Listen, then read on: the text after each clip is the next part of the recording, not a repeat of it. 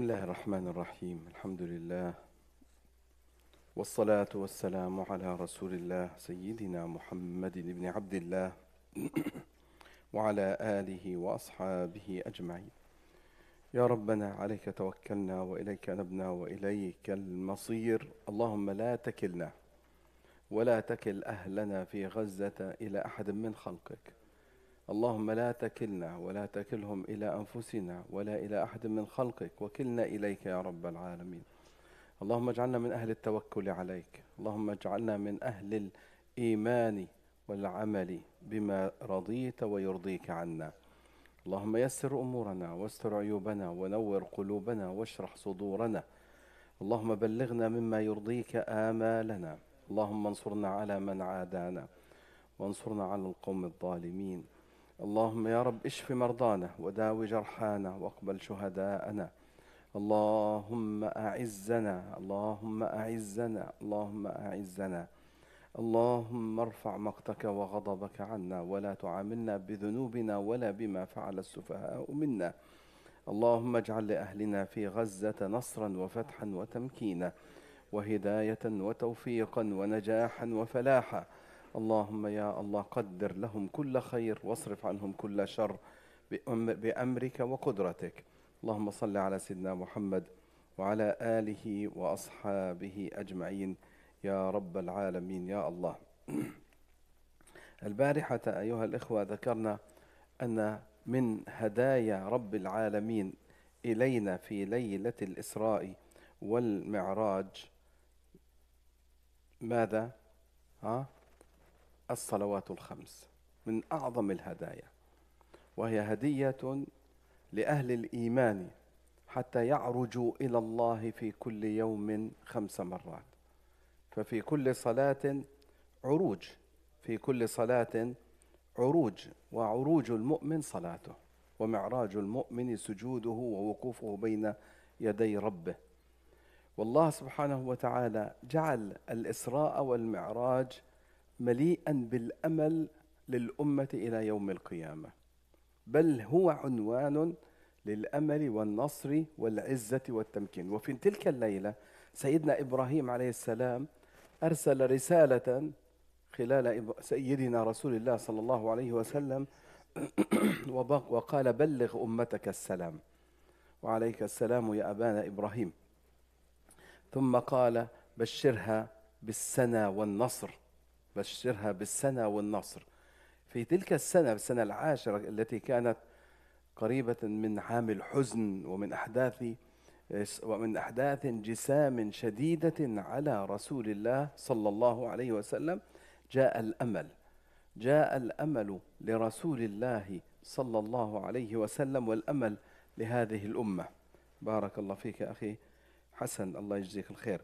لذلك الحديث الذي جاء فيه الأمر أن الله عز وجل شرع لنا الصلاة مباشرة وليس عن طريق الوحي جبريل عليه السلام. جاء الأمر لرسول الله مباشرة، لم ينزل جبريل من السماء إلى الأرض ليأمرنا بالصلاة، بل الله فرض علينا الصلاة لنبينا صلى الله عليه وسلم من غير واسطة، حتى تكون هذه الصلاة بيننا وبين الله بلا واسطة. صلاة مباشرة، صلاة قرب، وصلاة حرية يتحرر فيها العبد مما سوى الله، لأن الذي يسجد لله يتحرر مما سواه سبحانه وتعالى. ومن هنا الصلاة أيها الإخوة هي أعظم هدية من الله إلينا. واللهم يا رب بارك لنا في صلاتنا وأعطينا بركاتها.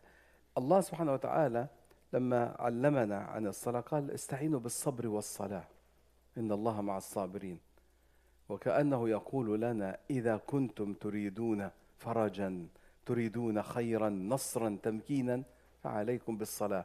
فالصلاة مفتاح النصر ومفتاح التمكين، مفتاح التمكين.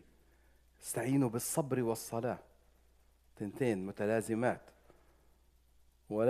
ولا يكفي أن تستعين بالصبر وحده ولا بالصلاة وحدها، استعينوا بالصبر والصلاة معا إن الله مع الصابرين. سبحان الله. وحديث سيدنا موسى عليه السلام أنه لما نزل قال ماذا فرض على أمتك؟ ما هذه الرحلة العظيمة وهذا المقام العظيم إذن في هدية، في ضريبة، وإن كانت ضريبة محبة وعطاء. فقال فرض على أمتي 50 صلاة. فسيدنا موسى عليه السلام يقول له قد بلوت بني إسرائيل فابتلوا بأقل من ذلك فلم يصبروا، فاسأل ربك التخفيف.